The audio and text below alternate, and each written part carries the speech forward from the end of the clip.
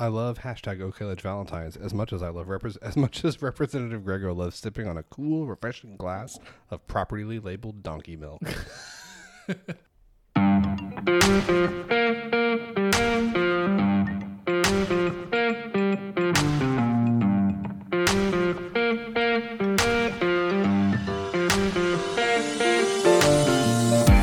Hey everybody, and welcome to Let's Pod This. My name is Andy Moore.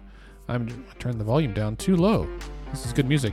I'm joined, as we are every week, with Miss Bailey Perkins. Hello, Bailey. Hello. Thanks for being here. And Dr. Scott Melson. What's up, man? How are you? Only took us 3 weeks after the announcement to get us all in the same room. Finally happened. Also in the room is Neil the intern. Neil waves. He doesn't have a mic over there. We have a fourth guest that is on their way, but we wanted to go ahead and get started because it's late in the day. So thanks, Scott and Bailey, for holding it down last week without me. Yeah, apologies to our listeners that is getting released today. So with in Andy's absence, I was in charge of the technology and the recording part. Thought I did it right. You did do it right. Yeah, but then I played it back, and it sounded like I did it wrong, so we thought it was ruined. Then Andy got here this week and played it back again and was like, no, dude, you did it right. So you'll get a double dose this week. Yeah, that's fine. Well, but now that you're here, we have the chance to celebrate you. So congratulations on the new edition. Thank you. That's right. I was absent last week because my wife had a baby. It was expected to have a baby, just the timing was unexpected. It was like, all of a sudden, just out of nowhere. That's right. This baby Baby appears. just popped out. You've seen those TV shows just the same as I have. So, wanted to start this week with a quick reminder about our annual Predictorama. I didn't have my echo turned on, but anyway, our annual Predictorama guessing game about what's going to happen this year in the Oklahoma legislature. I will share it. I need to send out an email as well. I'll do that probably somewhere around 2 a.m. tonight while I'm up with the baby. And everyone, you should definitely tune in. Scott and I went over this a couple of episodes ago, and I'll put it on our blog as well. Super fun. We've only had a few folks chime in. We will keep that open until at least, the first bill deadline day, which is next Friday. Yes, sir. Yes. And so that's the 20th. So we'll keep it open till next Friday so you can get your responses in. And Scott, we haven't discussed what our prize pack is going to be this year.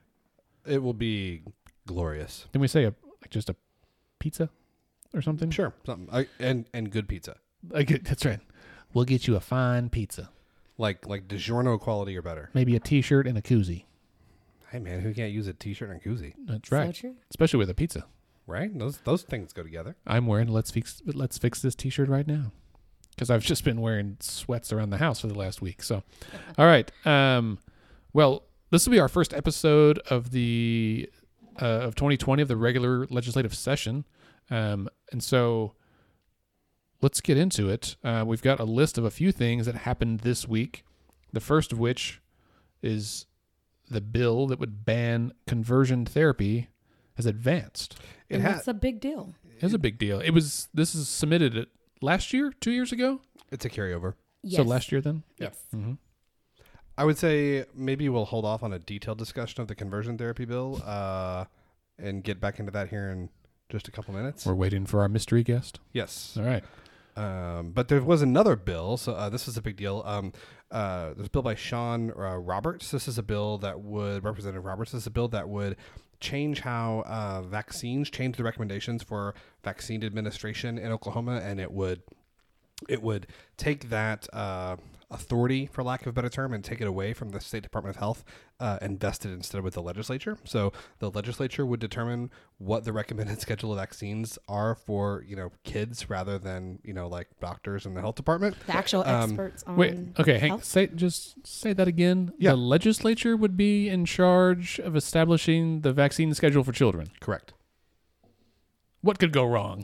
right, because they're so good at everything else that they do. They're constitutionally required. I guess not anymore, but they were constitutionally required to pass an education budget by April 1st every year, and they did it twice ever. The Correct. first and the last year of that of that law. Yeah. So that was heard in committee, I believe, on Wednesday.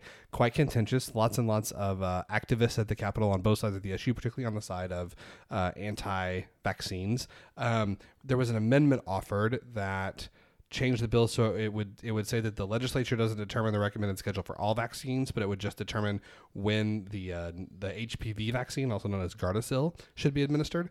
However, the bill failed in committee on a vote of 6-4. Interestingly, though, so this bill, Representative Roberts is the chair of the HSS committee, and the bill remains property of the committee. So what that means is even though it's been voted down, since he's the chair, he can kind of bring it back whenever he's ready. Yeah. So it's not dead, but it's dead for now. All right. So they changed it to just be about HPV. Yeah. Which tells me it's not really about vaccines, it's about sex. Well, it's about both. So there's a huge movement of people who think that vaccines hurt people. Well, let's talk about what HPV is, because I don't think some of our listeners know exactly.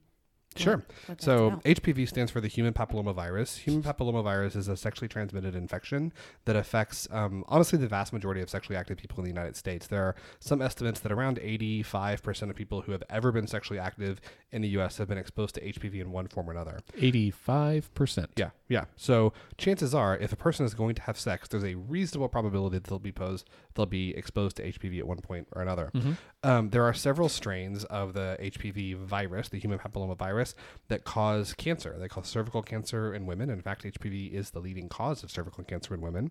It also causes oropharyngeal, also known as mouth and throat cancer, in both men and women. And so this is a vaccine that is very effective. It's very safe. It has been proven to decrease cancer rates. Mm-hmm. Like the cervical cancer rate in this country has gone down with the introduction of the vaccine. But and when you get it between the ages of 13 and 26, it's most effective to prevent it through the lifetime of that person. 100%. And the deal with HPV is a lot of folks are resistant to HPV. You know, they say it's because it's a newer vaccine, new meaning it's less than like 20 years old. They say that they don't think it's been tested enough, but really a lot of people, and these are parents that I talk to for those who don't remember, my other life, when I'm not here, I'm a pediatrician.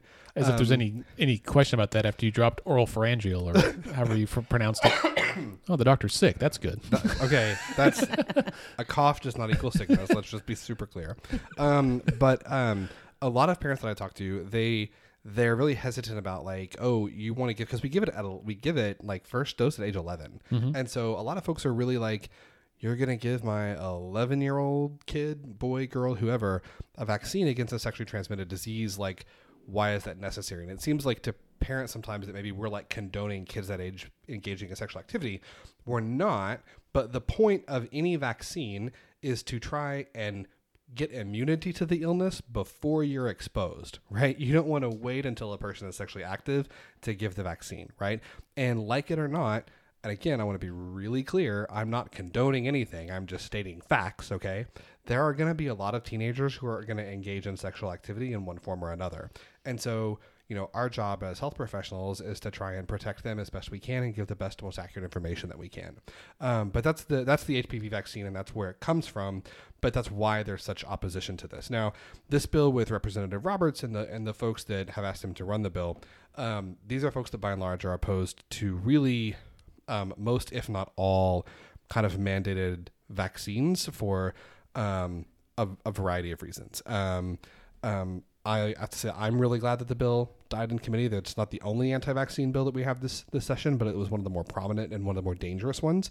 And I think one of the ones that, in my opinion, might have had a chance to pass because it didn't seek to, change exemptions. It didn't seek to kind of change the requirements. It was just changing who was responsible for those requirements. But in my opinion, putting that in the hands of the legislature would be a terrible, terrible idea.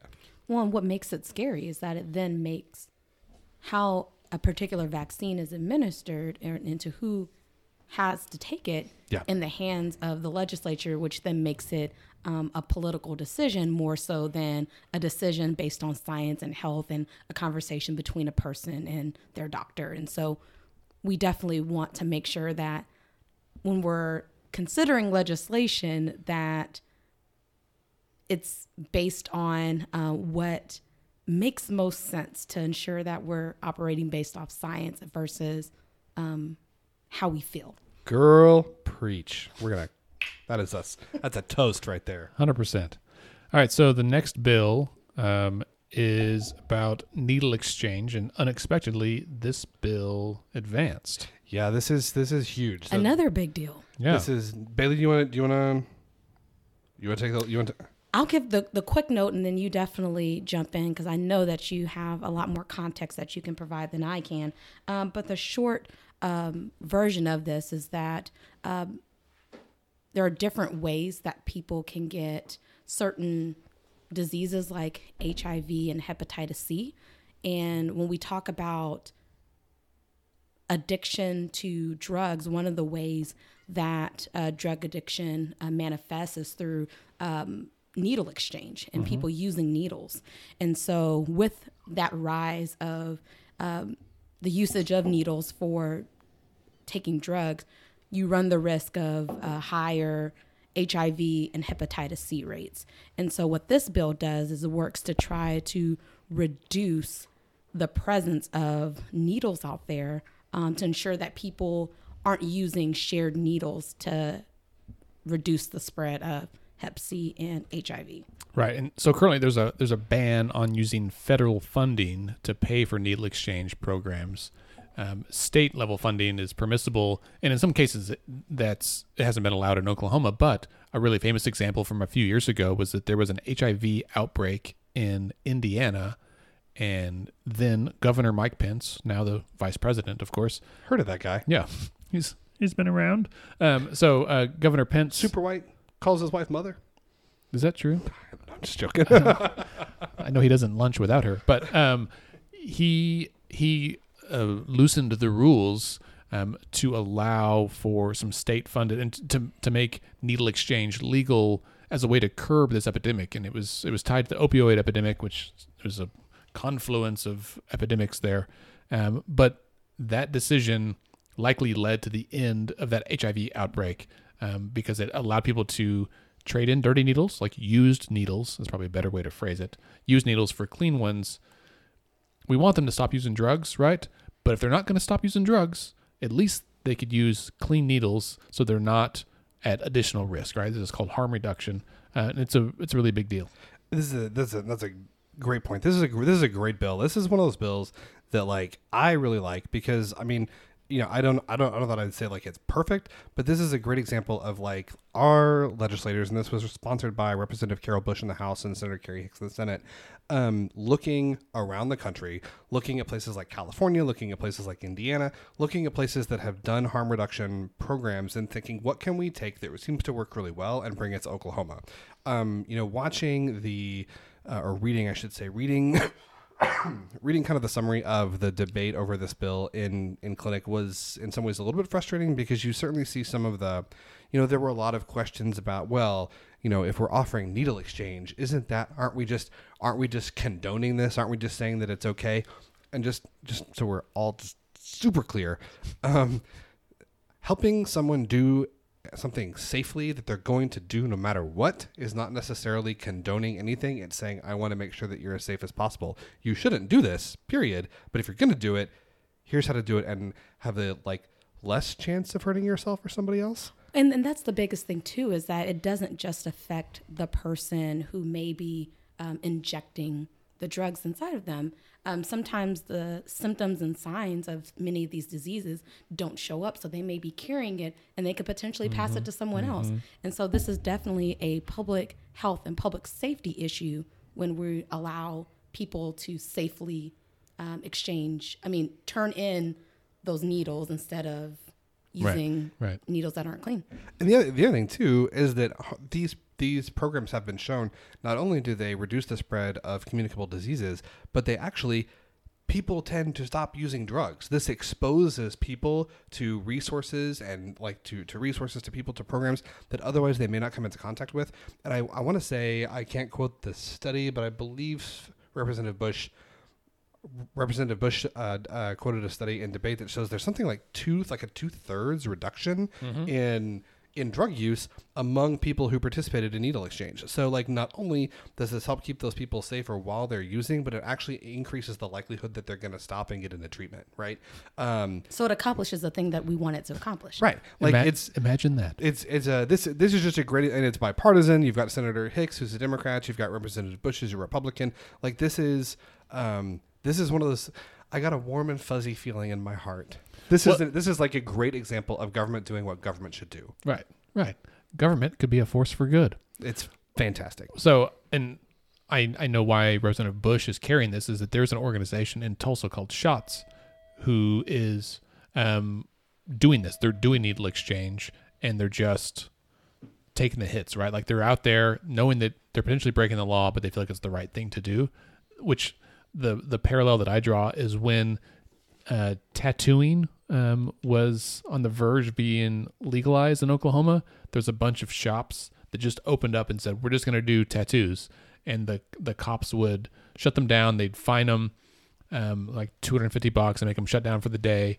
And the guys that were running it said, like, we'll pay your bail, we'll pay the fees, but we believe that tattoos are fine and legal. And they just kept doing it.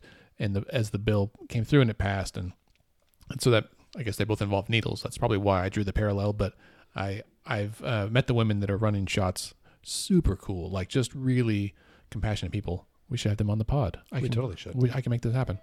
All right. Up next, Scott, I like the way you worded this because it involves an automobile manufacturer and seatbelts. This is just an update. It's Representative Ford has a no relation. No relation. Has a bill that would close the loophole that opened up in seatbelt laws in Oklahoma a couple years ago. We discussed that on our legislative preview in our Predictorama a couple weeks ago. That bill advanced out of committee this week, which is awesome for all motorists in Oklahoma, which in Oklahoma includes, I don't know, probably most people, right? I'm sorry, I'll stop coughing. You're not sick, allegedly. I'm okay. So just so everybody knows, I was diagnosed with the flu on Wednesday of this week. It was 8:00 in the morning. I took flu medicine. I took Zofluza. As soon as I got diagnosed, I stayed home from work. I'm feeling much better. It's been 48 hours. I'm no longer contagious. I mean, I'm not you're the doctor, so we're going to trust you. You know those doctors. He was back at work with a mask on, seeing patients. I'm not telling my wife you have the flu because I would not be allowed to be here right now if that was the case. No, man, it's been 48 hours. I know. I'm not contagious. You know, we don't take chances. We got a 5-pound newborn. So joining us now, live from Oklahoma City, is Representative Jason Dunnington. Hello, sir. How are you guys doing? Hey, man, how are you? Great. What's this thing about the flu? What? Scott has the flu. Okay, I don't have the flu. All right, you want to know an interesting thing? I had the flu. I can tell an interesting thing to the doc about the flu. So you know the state of Oklahoma gets a certain number of flu vaccines every year. Like we order them as a state for our population because it's important for us to get flu shots. And we have like a ridiculous amount of them left over. And why is that? Because people don't get them. Because people don't get them. We need to get flu shots. It's true. In Oklahoma. I mean, well, and so I'll say, this year, people's, obviously, I got my flu shot. I got it in October, and I got the flu. But my flu, with the combination of good flu medicine and the flu shot, I never felt that bad. Like, honestly, I never had a fever. I just had a cough. And I was better, back to baseline within 24 hours. So even if you still get the flu, having had the flu shot, it makes the symptoms. Yeah, you don't get as sick. It makes a difference. Well, it's dangerous. The flu is dangerous, especially for kids and the elderly, vulnerable populations. Yeah, haven't we had a higher rate of people die of the flu in this season than normal? This year is a fairly deadly flu. I want to say, God, I don't know the exact number because we get updates from the CDC all the time, but it's in the tens of thousands. So everybody's freaking out about coronavirus, and certainly the coronavirus has the potential to be, a global, it is becoming a global pandemic, but it appears that the coronavirus has a mortality rate that is substantially lower than SARS, to which it had been compared, but it's also lower than the flu, right? The flu has 8,000 deaths. The flu has killed way 8,000 more people flu deaths than is it 8,000? I thought it was over 10 now, but is it 8? No, this was last week. I was in the hospital. And we could make those numbers decline drastically if more people would take advantage of the shots that Representative Dunnington was talking about that the state provides. Absolutely.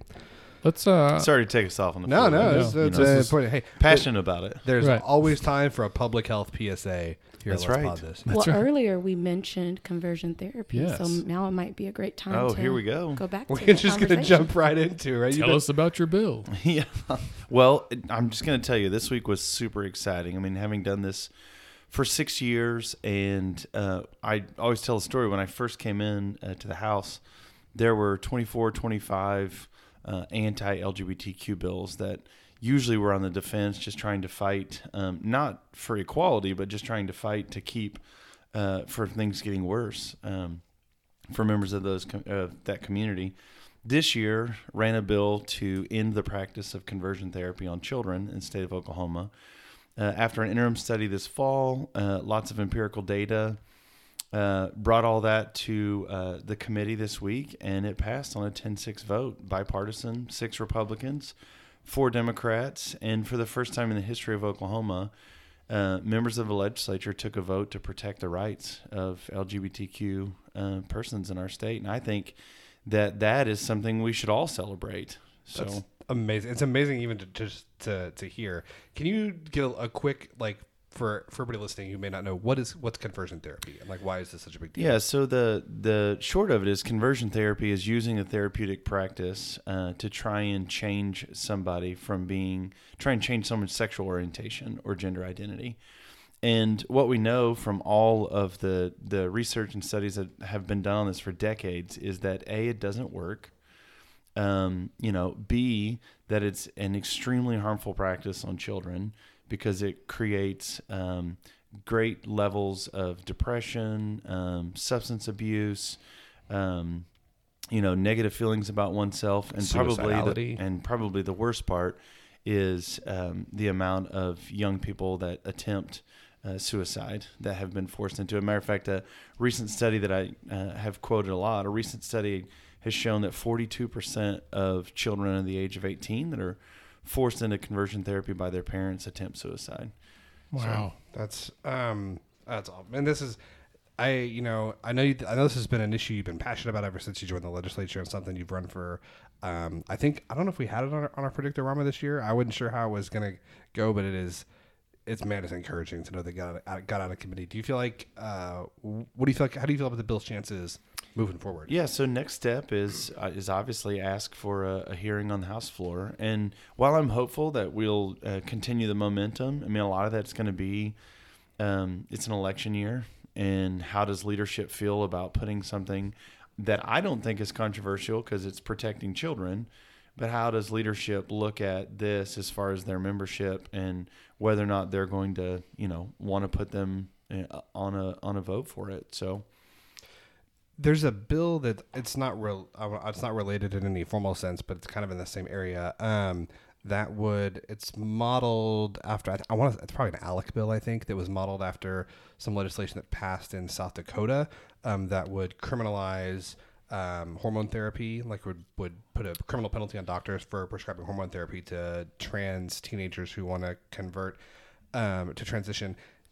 I think that died in committee this week. Is that right? Well, it still has a chance to be heard, I think, next week in committee. It's on the Senate side. It's a Senator Don bill. Obviously, we hope that doesn't move forward. Certainly an unnecessary thing to try and weaponize, the medical community against the LGBTQ community. And the bill that you are referencing in South Dakota actually got killed in committee this week as well. Oh, that's good news. Good Yeah. news. Dun, dun, dun. Right. How about- There we go. We have serious production value here at the pod. Nothing but You guys get it all switched around. I think we were faced that way last time. Yeah. that Well, we're we had a in. couch for a long time in here. Yeah. Listeners, we've changed our studio a few times. The- We've been talking for probably 2 years about doing a special about how we do it, like our equipment and all that stuff, but we keep changing it. We should adding hosts. Should be stable for like 3 months. Yeah. All right. Well, let's move on to the next one. Just of note, as is customary at the state legislature, this week was it this week or last week? I think it was this week, wasn't it? Oh, it got postponed because of snow. Yeah. Rose Day was this week, which is the annual anti-abortion rally at the Capitol. There were hundreds, at least, of people up there. I assume you were there, Jess? Yeah, there were. And this year there was a rally that took place at the same time. So you had both pro-choice and pro-lifers holding like dueling rallies this year at the Capitol. Right. So, and Rose Day traditionally takes place last week. Right. It kind of got bumped from the snow day, but they joined up with abolitionists, which is another new group that's kind of come about. So, so the Rose Day folks aren't the abolitionists. No. This is But way. the abolitionists take a step beyond the traditional Rose Day advocates. So What I noticed this year is that the abolitionists hired a graphic designer because they had some really well-designed posters. I'm not saying that I agree necessarily, but like I was like, well, I do appreciate a well-designed poster. they were everywhere. So You have an eye for. Did you see them? They were quite. They had Senator Treat, like a really lifelike rendering on there, and then another one with an earthquake, and the earth was split, and there were some Bible verses involved. They had that last year too. They had some really incredible graphics that were done. It was last year. And I'm not one that. Obviously I'm at the Capitol a lot during session, and there are a number of different groups that come up there, and I feel like that is part of our democracy is you should be able to go to your state's capital. Yeah. And you should be able to, exercise your First Amendment of free speech to talk about issues that matter to you. So 100%. I don't ever have a problem with groups that come up there and, protest or advocate or whatever they're doing. As long as you're not being violent at the Capitol, you have a right to be there. Talk about issues that matter to you. Decisions are made by those who show up. That's right. Did things get a little tense between the two groups at the Capitol? I saw on Twitter they had like highway patrolmen, like troopers in between. Was that just precautionary, or was there some heated rhetoric? It's usually precautionary. Whenever they know they're going to have larger groups of people at the Capitol, there's usually a greater presence of highway patrol, who, by the way, do a phenomenal job of making sure that people still are able to exercise their right of free speech, but keep the peace in the building. And, since I've been there, highway patrol has done nothing but phenomenal job. So I've been really impressed with them. I feel like their workout routine has increased because those dudes are jacked. Yeah. Like I feel like when we started Let's Fix This, they were there, and now like their biceps are the size of my head. So I don't know what they're doing on the side, but they are really pumping some iron. And some of the nicest men and women that you'll meet in the building. So After our for the People Not Politicians campaign, after our Supreme Court hearing, we were all kind of milling about outside the Supreme Court chambers. We were some of the last ones to leave because it was our deal. And there was like a group of a whole bunch of the troopers standing there, probably 8 or 10. And I mean, they're just kind of hanging out, and it was probably shift change or something. But it was, I was like, it was like a WWE match. Yes, it was. Shift change. That's right, yeah. It's like tag in, tag out. That's right. Well, they had the handmaidens there this year too. They were part of the pro-choice rally. So you had 10 women dressed in all red from head to toe, with, like little bonnet with the bonnets on. Yeah, the handmaidens. Yeah, that's creepy. And they had homemade signs. So yeah, it was quite interesting. So shit's getting real, man. All right, so what's our next bill or issue to talk about also relates to you. This is about the death penalty. Ooh. So, Representative Dunnington, you have a bill that would abolish the death penalty or end it, right, in Oklahoma? Yeah, so it would end the use of it in the sentencing phase of a trial. So the way our bill is written, because of what we did with state question in 2016, it would be difficult for us to write a piece of policy that we wouldn't need to go back and then have the state vote on as a state question if we were going to try and go retroactive on the death penalty. So what our bill would essentially do is from November 1st of 2020 and on, it would no longer be an option in the sentencing phase of cases in Oklahoma. And, we just feel like that with all of what we've learned about the death penalty since, 1977, 1 in 9 people have been exonerated.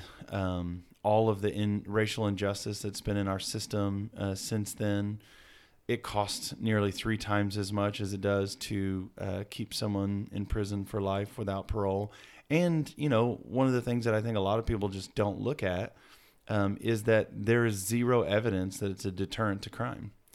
And so if we know it's not a deterrent to crime, and we know it costs us 3 times as much, and that we kill innocent people sometimes. and that we've gotten it wrong so many times, and that it disproportionately impacts people of color. Absolutely. Yeah, that's part of the racial injustice that's been in the system. And so, I was really disappointed yesterday with the press conference with the governor and the AG, where they have decided to start the death penalty or start the sentencing phase again.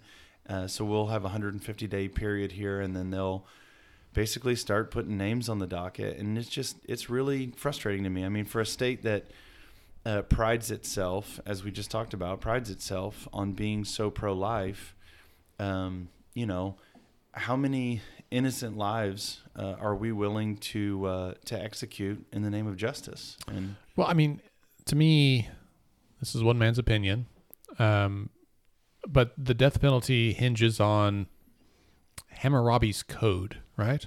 Like thousands of years ago, the idea that like an eye for an eye, not a tooth for a tooth, was it? Anyway, but like a life for a life, right? Like that you've done something so heinous that you should die. Like whatever it is comparable, and that you should lose your life. And that perhaps made sense in ancient Babylon, but it's the 21st century Oklahoma. And if have we considered not killing people?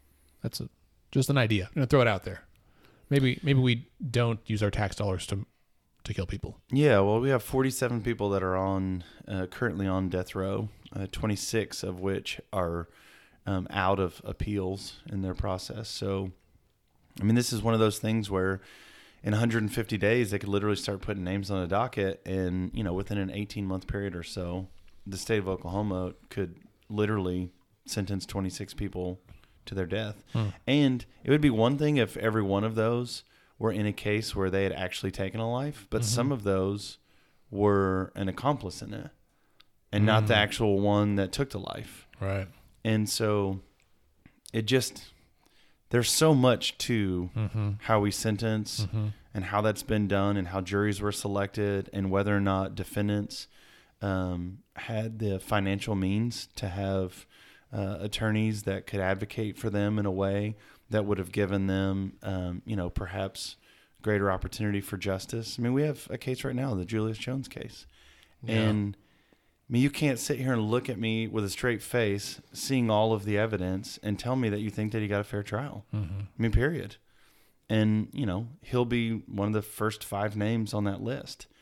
And I just don't know how someone like Governor Stitt, who has claimed to be such a religious person and has talked in terms of pro-life to the extent that he has, could look Julius Jones' family in the face and say, I think your son, your brother, your cousin needs to be on the list. I don't know how you do that.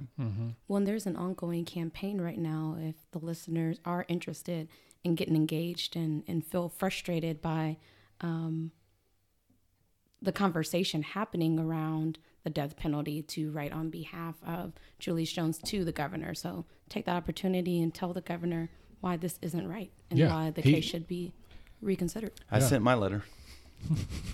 It's one just, and this is not a different way to think about it, but like an addition, I guess. You talk about how like 1 in 9 people since 1977 have been exonerated, right?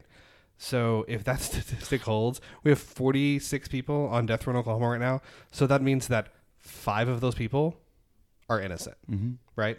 Like if you that makes my stomach turn, right? Like 5 of those people are innocent, and we're gonna kill them because we can. And that's only because of the development of how we're able to look at DNA and evidence. So even well before 1977, there are so many people that have been lynched, electric chair, all kinds of other ways that under the name of the state have been killed. Yeah, it's been under this idea of justice, and I tried to articulate this morning when I did Your Vote Counts show, when I said that it seems to me that there's this difference between our understanding of what justice is and this desire for vengeance. And to me, capital punishment is more of a desire for vengeance. Do we know for a fact that some people that are on death row have committed heinous crimes? Yes. The answer is obviously yes. But we're not saying that they should have an opportunity to be out of prison. What we're saying is they should spend the rest of their life without the possibility of parole to pay for the crimes that they committed. And I think that's justice. But I think that we move it into vengeance when we start trying to take life for a life, and especially when we know when we get it wrong and that we have so much evidence that we've gotten it wrong. Not only got it wrong in the sentencing phase, but just got it wrong in how we actually carry out the capital punishment itself. I mean, the last two cases in Oklahoma in 2015 were tragic. Yeah. And it's the same process in place. I mean, what the AG said yesterday in the press conference was, we're going to use the triple cocktail intravenously and just kind of hope it works. And if it doesn't, then we're going to go to the gas chamber. And for those that are killed under the death penalty and evidence comes back that they are innocent, where is the justice for them? Because it's too late to come back after we've executed someone. So there is no justice for those folks who may be innocent, who are taken up by the death penalty. This is one of those deals that, like, I find so frustrating, because it's not even just like, it's not just that there's a moral argument against it, but there is, right? It's not just that there's an ethical argument against it, but there is. It's not just that there's a statistical argument against it because, like, we get it wrong so often, but there's that. There's also it's not even practical, right? Like, it costs us more money. Like, there's the only actual argument for capital punishment, in my opinion, is that it's supposed to make somebody feel better. Right, like maybe it's supposed to make the victims and the families of the victims feel better, but I think there's evidence that it doesn't even do that. Right, I'm not super up to date on my criminal justice sociology literature, but I think that there's studies that show that it doesn't even do that. Yeah, right? we have a lot of letters in our office right now from victims' families that wrote us after this that have said, look, when it took place, we thought it would make us better, make us whole, and it hasn't. And, they've written on behalf of ending the practice as well. Interestingly, in statistics, if you ask people the question in polling, do you think there should be the death penalty? If that's all you do, right now in Oklahoma, it's just over 50% that would say yes, that we should still have it. But if you reframe the question in terms of, should you have the death penalty, and you give an option, should someone spend life in prison without parole? When you give the option, it's overwhelmingly the case that people choose the option. And so a lot of how we talk about this is important, and how we frame this issue is important. And so when we talk about ending capital punishment, I think we need to talk about, what does it look like to not have it? It looks like life in prison without the possibility of parole. It isn't capital punishment or they go free. And so framing is really important for us. So when we talk to everyday Oklahomans, I think that the appetite is there to end this barbaric practice, but we have to talk about it in the right way. I think that's interesting. And Jason, you and I come from similar ecumenical backgrounds. Mm-hmm. I throw that word around very often, but he's going to talk like a preacher now. That's You talk like a doctor. I guess I can do my piece. At least like a therapist. I tweeted about it yesterday, I think. It could be today. All the time is running together when you have a newborn. That the death penalty issue is not about the accused or the convicted. It's about us. They're there. They've been convicted. The sentencing is about us, our society, and what we feel is our perception of justice, what we feel is fair. And it's so often, as you said, we don't know how we're going to feel until we are there, mm-hmm. until the person has died. And we realize that didn't erase the crime. It didn't erase our loss. It doesn't make it better, right? Because that void is still there. Right. The void is still there. And you may find some solace in knowing that they can't do more harm to themselves, to others. Like I can see that, right?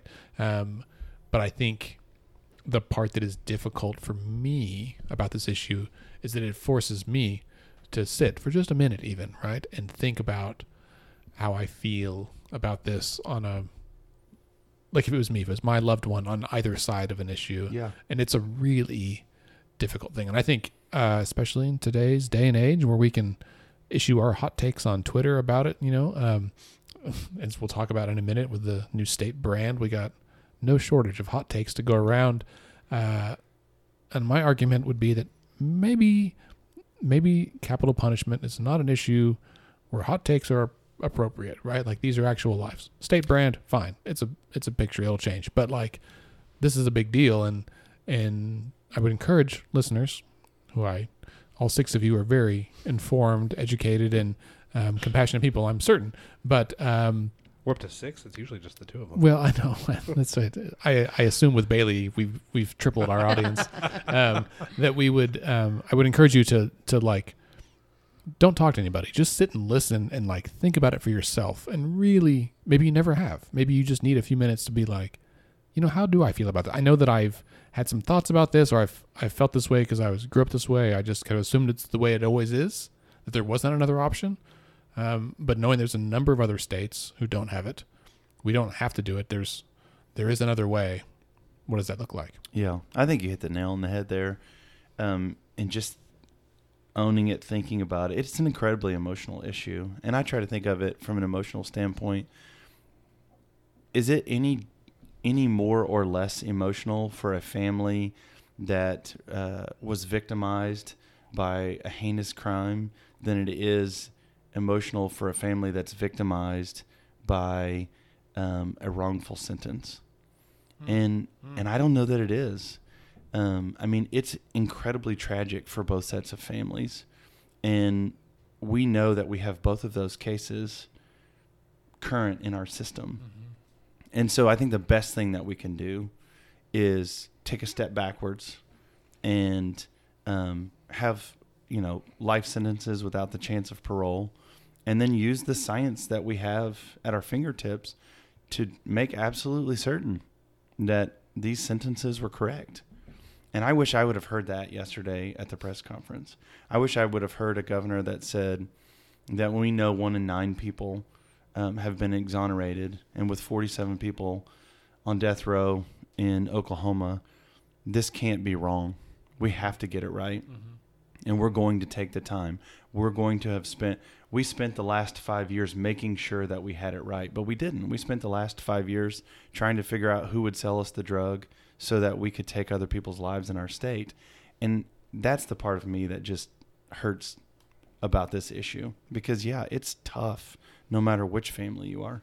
Yeah, man. Well said.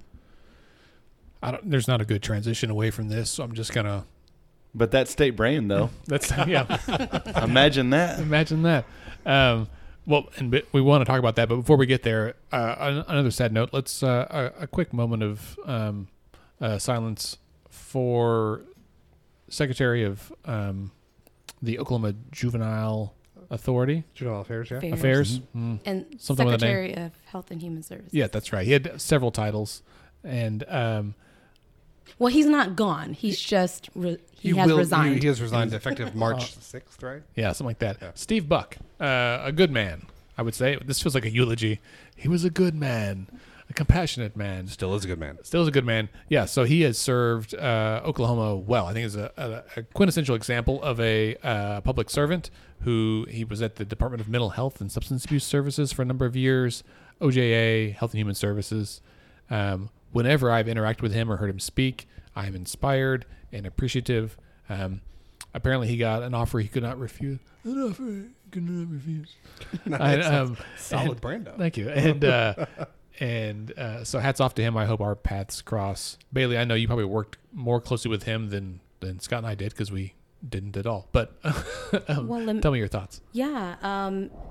We're losing a lot of institutional knowledge within our agencies and who is in leadership positions. And so I think there's a lot of folks across the political spectrum who respected Secretary Buck and his approach to how he leads and getting the bigger picture of how we fix many of the issues that Oklahoma faces.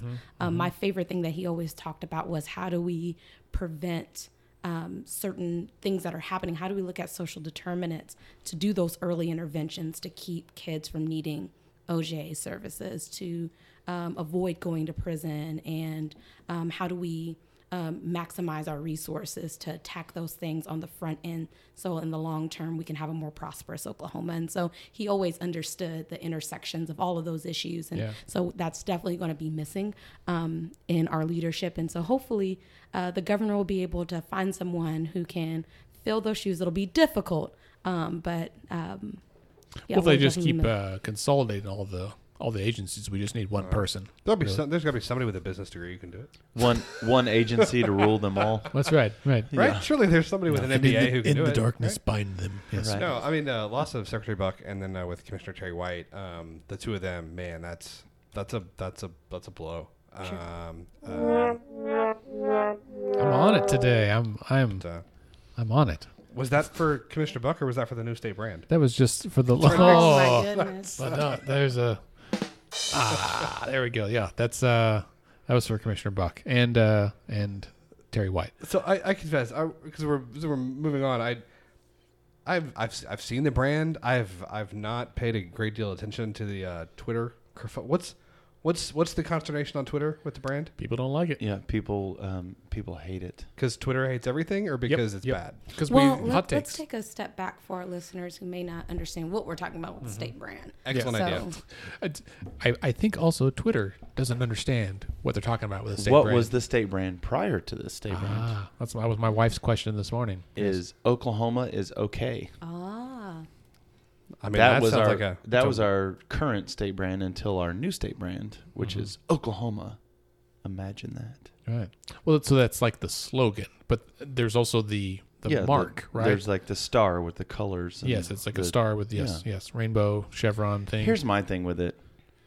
What does it matter to us? Like, it's not for us. Right. It's for people that aren't in Oklahoma. Right. It's for people. It's for the flyer you pull out of the back of the seat on the airplane you're on, and you're looking through it, and you're like, oh, Oklahoma. That's 100%. Imagine that. Yes.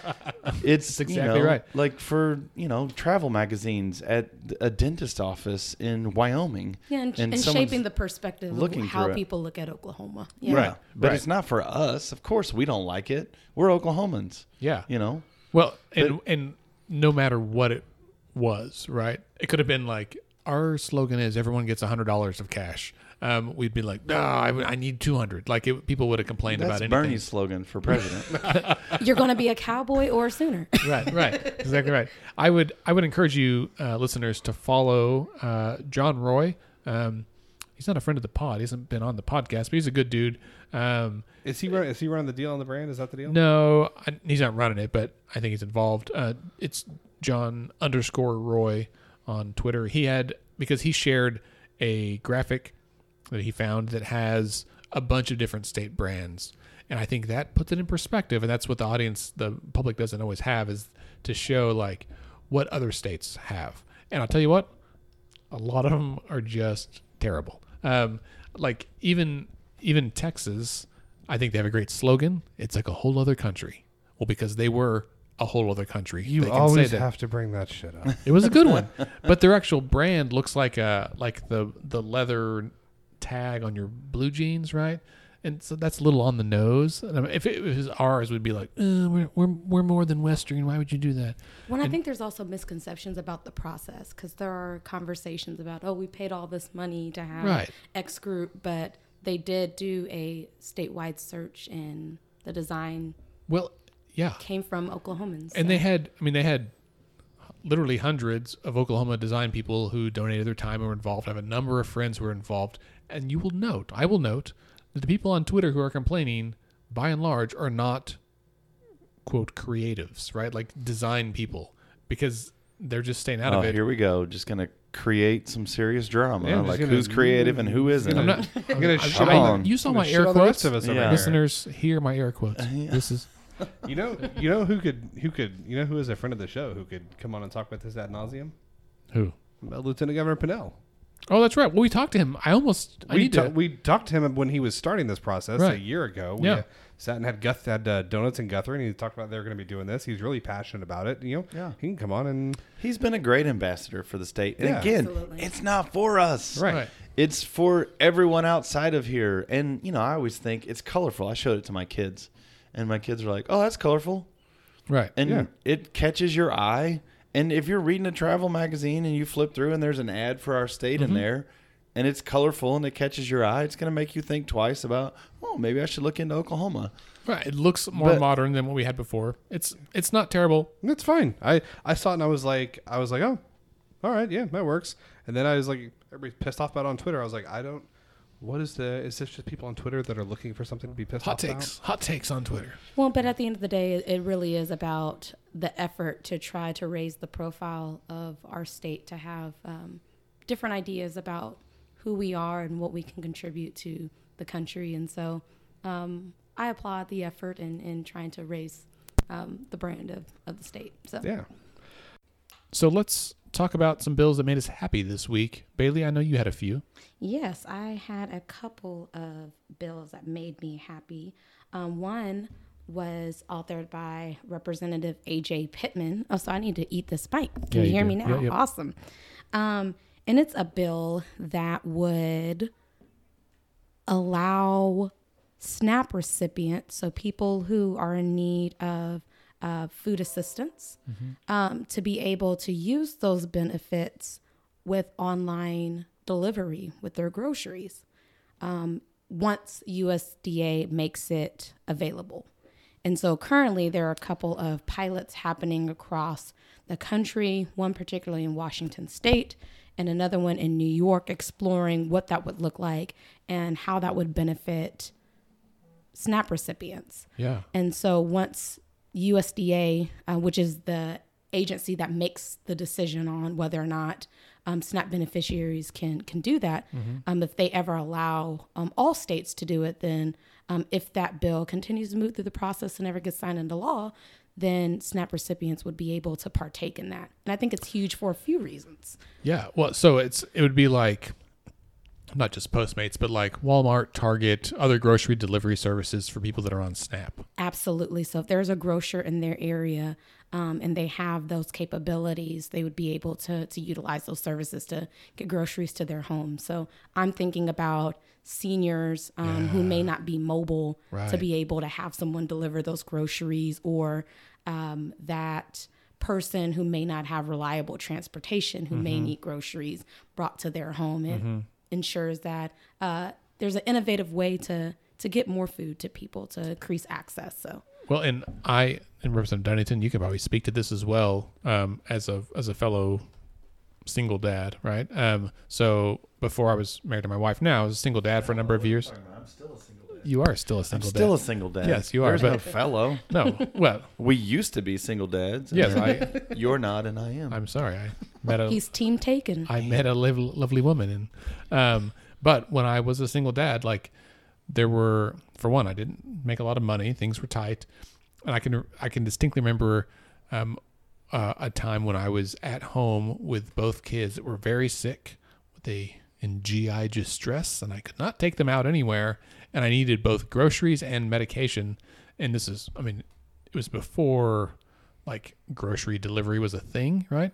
And I was trying to like find a friend that I trusted to go get the right things that I knew that I would give them money and all that. But thinking about single parents out there who work hard all day, 1, 2 jobs, 3 jobs, right? Trying to care for their kids, and like grocery shopping is just not possible, right? Like going to the store with your kids sometimes is just impossible, especially when they're young, and it's the one thing that like you have to do, but it makes life inordinately difficult. And when the rest of us who maybe are privileged enough to not receive this kind of assistance, we can do that, right? Like I was going to order some stuff from Target the other day. We have a newborn. I was like, hey, I don't have to go to the store anymore. I think that is a privilege that should be extended to others. Absolutely. No disagreement there. All right, good. Well, we're all in Yeah, I agreement. mean, we shouldn't be in a place of creating separation of classes. Just because someone that works 40 hours a week, but doesn't earn a living wage, and so they're using a SNAP benefit. I mean, there's no reason why they shouldn't have access to all of the same opportunities that someone who makes more has access to. Right. And the more that we're able to break down those kind of barriers, the more we see each other as just humans. I mean, we all got to eat groceries. Right. And it's going to employ people that are bringing groceries, to your house and your community. And why wouldn't we want more of that? Right. So you could be a job creator. It's common sense. Common sense. Yeah. Absolutely. Bailey, do you have any other bills that were really exciting this week? Yeah, the second one, especially since Representative Dunnington is sitting right next to me, definitely want to talk about the sales tax relief credit. So for a long time, we've had this credit, but it's been pretty stagnant as far as the value that you get back from it in tax season. And one thing people don't realize, I hear often, and I talked about this in the last podcast, that we talk about, we need to build more taxpayers. But the reality is, if you live in Oklahoma and you buy things, you are a taxpayer. And Oklahomans pay more in sales tax than other people in many other states. And so we have a really, really high tax rate. So that means people who are poor in our state are paying more of their money on sales tax than other folks. It's a regressive tax. Right. And so by increasing the value of that credit, we're able to give low-income families more relief in tax season. I'm so excited that Representative Dunnington and Representative Bush are championing this issue in a bipartisan way. And I'll let him give the exciting news on its movement.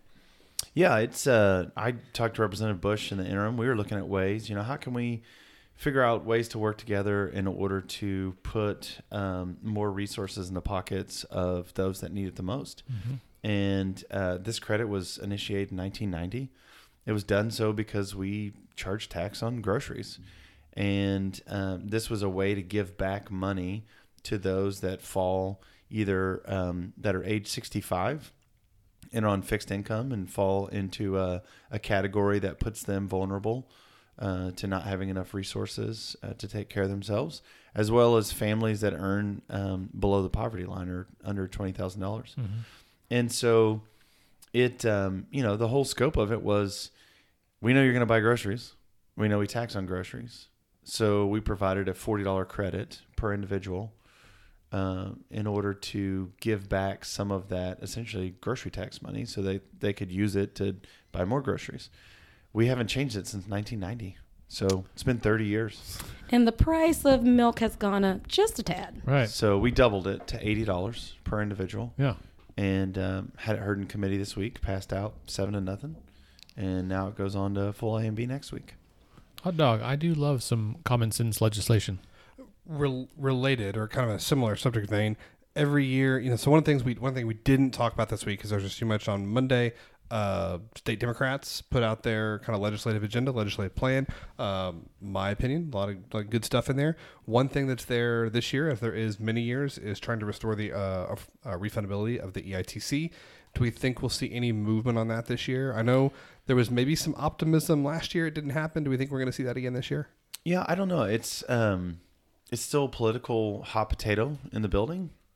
One of the reasons that Representative Bush and I put this measure forward this year is we felt like that if we got into a situation where we weren't able to do EITC in this legislative session, that we could do this sales tax relief credit that would help a similar subset of Oklahoma citizens.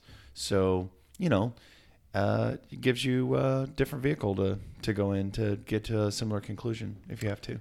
Can I take a moment of a point of personal privilege to discuss the Earned Income Tax Credit? I am, in fact, a community liaison for OKCTaxHelp.org.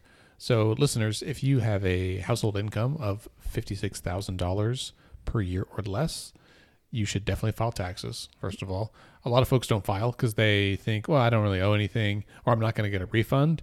And in fact, the EITC, the Earned Income Tax Credit, is available to people who work that make less than $56,000 a year, and they will often qualify for a substantial tax credit, right? So you may think like, well, I'm not going to owe anything. True, but you might get like literally thousands of dollars back. It's a huge deal. You can go to okctaxhelp.org, and you can find out information about it. You can kind of estimate your refund. You can find free tax preparation and filing resources in Oklahoma City. Really great deal. So, absolutely. End of my point of personal privilege. Thank you, Scott, for acknowledging me on that. All right. Well, before we go, we would be amiss if we didn't mention that today is a special day with OK Ledge. Today is Valentine's Day, which means it's OK Ledge Valentines. And we wanted to read to you a few of the most important and sultry legislative Valentines. Bailey, you want to kick us off? Oh, which was the one that I had? I got mine ready, Go Bailey. ahead. All right. Go ahead. This comes to us from Brady Walker. My love is like a gaming compact. It automatically renews. Nice. From Mr. Brett Bagansky, intrepid reporter. No one can motion to table our love to one another.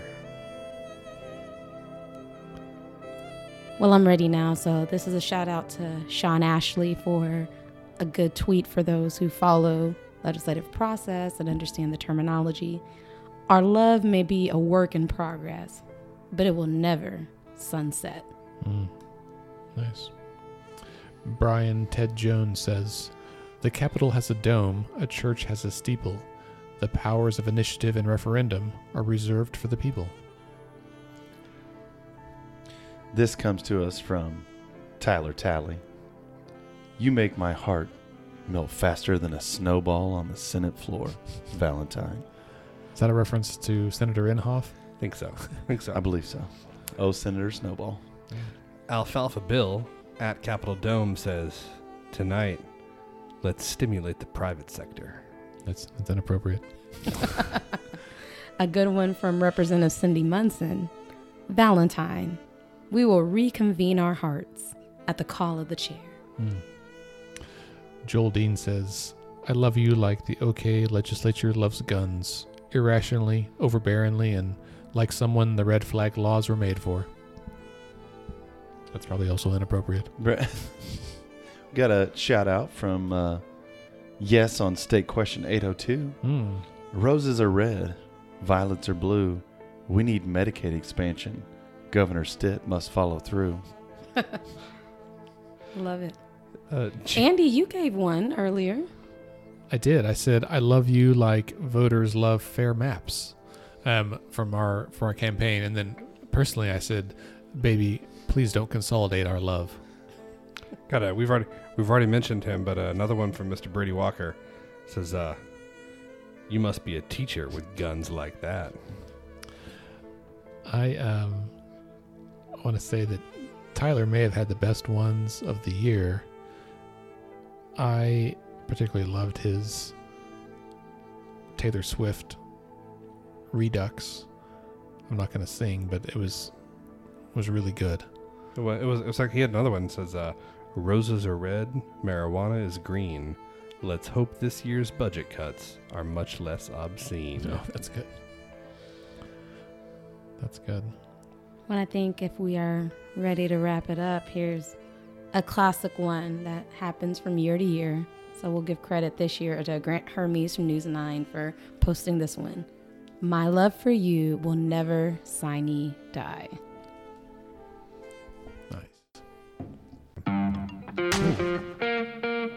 It's a little loud, but that brings us to the end of the episode. Thank you, Representative Dunnington, for being here. Happy to be here. Bailey Perkins, thank you. Of course. Scott Melson, thumbs up from him. Listeners, thank you for being here.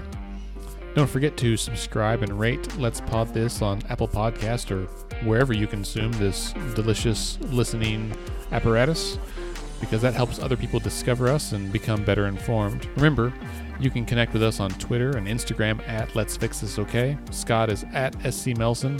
Bailey is at Bailey M. Perkins. And Andy, me, I'm at Andy OKC. You can also like our Facebook page at facebook.com/Let's Fix This Okay. Our website is letsfixthisok.org, and on there you can sign up for really anything. Newsletter, read our blog, find resources about upcoming events. You can also make a donation or sign up to sponsor a podcast episode, which would be, really cool. Our podcast is edited and produced by Scott, Bailey, and me. And Let's Pod This is a member of the Mostly Harmless Media Network. Our theme music is called Rhino Funk by artist So Down. Let's Fix This is a nonpartisan, nonprofit organization who strives to educate and equip all Oklahomans to engage with the government. We encourage you to get involved in any way that you can. And remember, decisions are made by those who show up. Have a great week.